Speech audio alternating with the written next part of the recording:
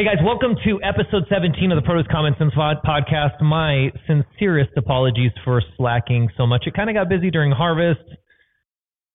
And life in general, and trying to run a farm and packing shed and sell onions and everything else. Welcome to my little sister. My name's Bailey. Everyone calls me Bea. We are here, and what my catalyst was for this conversation was a tweet, a very recent tweet, October the 19th, from a right wing, which normally I don't think that I'm going to hear terrible things from the right wing about farmers, from a right wing famous person. You might have heard of Ann Coulter. You want to read that? Sure, yeah. If farmers ran the world, we'd still be sweeping instead of vacuuming, and washing our clothes in rivers instead of washing machines. Why should Americans be forced to subsidize this one industry's refusal to move into the 1900s? Okay, so there's two things we need to address here. Maybe three, but two for sure. One, we need to talk about subsidies and why we have them. And two, we need to talk about why, and what is she referring to here specifically? If you're not following the media today, just the 19th, the USDA and Biden administration announced a loan forgiveness program for about 30,000 U.S. farmers to the tune of about $101,000 each for those farmers. And those are SBA loans, loans that small, very small and beginning and minority farmers get when they're starting. So when I started and first came back to the farm, I could have gotten an SBA loan. So they're small loans to small operators at higher interest rates.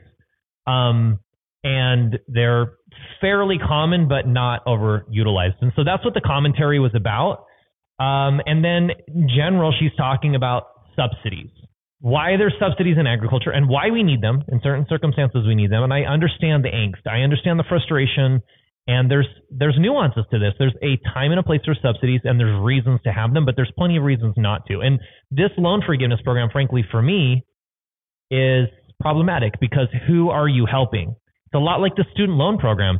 You're paying and subsidizing or forgiving loans of people who are underperforming and who didn't do their job paying off their loans on time. Has the student loan thing ticked you off? Oh, it really upset me, actually. I worked really hard to go through school and pay for it. It was fun to go to school and learn, but then to work hard enough before school to pay for school and then have other people get school paid for. Plus, you had the ability to work. Like, that's the truth. Like, being farm kids and growing up around the farm, we can work more easily than some, but it was never a consideration that we were going to go to school and just rack up all this debt.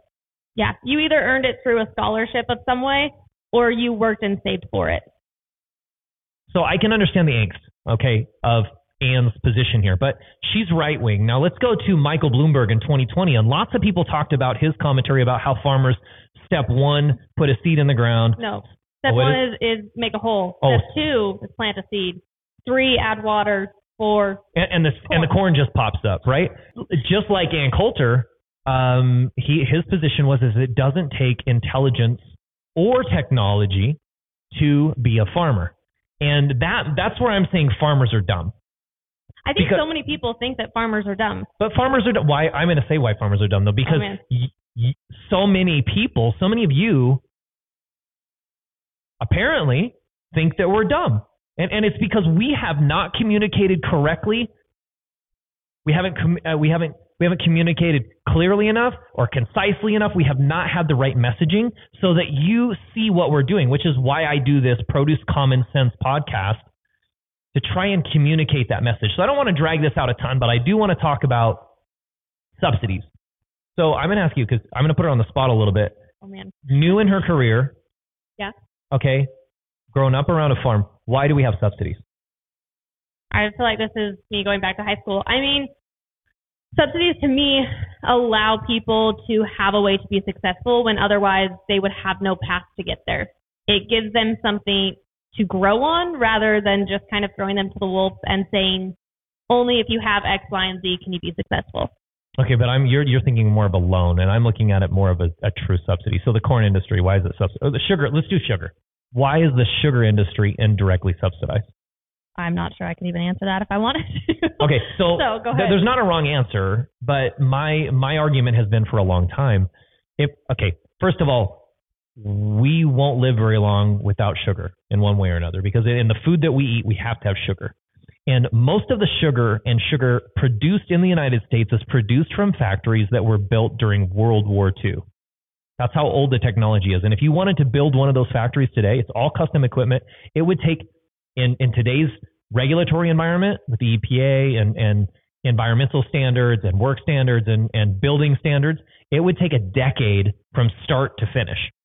So if that industry doesn't exist, and we're relying on, let's say, South America, where they produce some of the best sugar in the world. So from cane, okay? So sugar cane could come from South America. But if it came from South America and there's an event, imagine, okay, look at what's happening in Germany right now with their gas. Their energy is reliant on another country, and they're barely going to be able to keep the lights on, if they do, and heat their houses this year, because they've relied on another country. But you can survive without heat. You can survive without electricity. You can't survive more than a week without food. So the sugar industry in the United States, while it's not profitable without help and protections from the government, they have to protect the sugar industry. And by the way, sugar is not directly subsidized. If we grow a field of sugar beets, we're not going to get any sort of payout or anything like that. But the sugar industry is protected. So many consider that it's subsidized. Okay, so let's just be frank. In one way or another, it is protected. So you could say that it's subsidized. So let's be frank, sugar is subsidized. Okay, but do we want to rely on these other countries in the event of COVID, natural disaster, anything like that, and say, okay, well, we don't have sugar in the United States, so in 10 years, we'll figure out how to do it. We can't afford to do that, so we have to protect that industry. Wheat is a similar thing to sugar. If we don't have that protection in place for wheat production, and we want to have mills and grain storages and tractors and equipment and farmland prepared and ready to produce that basic element that we require to live, then we better subsidize that industry as a function of security. Okay, so that's what we have to do. It's imperfect, and politics has gotten like politics always does. Instead of being a straightforward protection for the farmers, there's all these political favors and things that happen. Just like, frankly, this bailout for these other farmers, Vilsack and Biden got together, and this is a political move. It doesn't really have a lot to do with the farmers that are in trouble. It has a lot more to do about the messaging that they want to portray, that they're out helping farmers. So, but it really just comes down to politics. And I mean politics not for a purpose. I mean politics for politicking. And that's where we're totally screwed up. And that's why we have to have these conversations and be candid as farmers, like, okay, subsidies are stupid, but farmers are dumb. And I'm going to go back to that and say that again, because we don't clearly talk about these things and confront the concerns that so many people have. And this idea, you wouldn't believe how many people, I wonder if you see this too on your comments on your social, you're just everything you do is I'm paying for. You're taking my tax dollars. You're doing this or that. Well, vegetable production, by the way, 0 subsidies in vegetable production, which is 90% of what we do. So do we get some subsidies on our farm? Yes, we do. It's minuscule. It's minute. But the idea that so many people think that farmers don't know what they're doing, that what we do is super simple, that we don't utilize technology, and that we are fully subsidized and we really don't know how to move forward is not the case. We work on single-digit margins, and the subsidies that we get come through us and go to you, the consumer. The regular consumer at home is going to benefit by having, why do you think we have the cheapest food in the world in the United States? Because we're subsidized. Because the farmers are subsidized, and those dollars pass from the government to the farmer and back to the consumer. That's why. Otherwise, that wouldn't be the case. We would be like every other nation, and we'd be spending 40, 50, 60, up to 70% of our income on food. But we don't, because we do it well, effectively, efficiently, and with technology. So, Ann Coulter, I'm sorry to say, is completely wrong. It's crazy to me that people think farmers are dumb, when in reality, They have figured out a way to continue to feed a growing population with less and less farmland. Yeah, you think about that. 1%, fewer farmland, but now 1% of the U.S. population feeds the other 99%. Talk about the 1%. 1% feeds the 99%. Let's put it this way. One farmer in the 1950s fed 40 people, and the average farmer today is feeding just over 300. I think that's the number. Yeah, I'm not perfect on the numbers, but it's a big change. There's lots of farms, like the top 5%, those guys are feeding like 70 or 80% of the population. So farmers couldn't be dumb and be as successful as we are.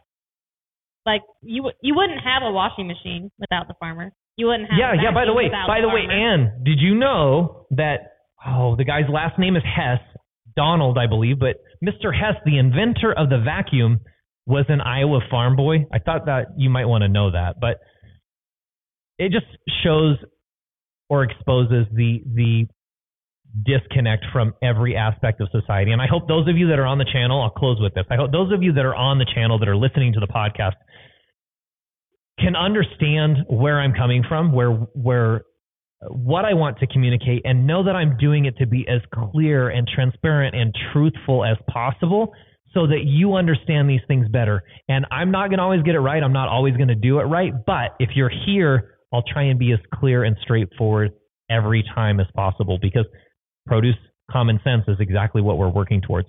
Common sense in produce and in understanding where things come from and what it really takes and why we do what we do. Thanks for following along. We'll catch you guys later.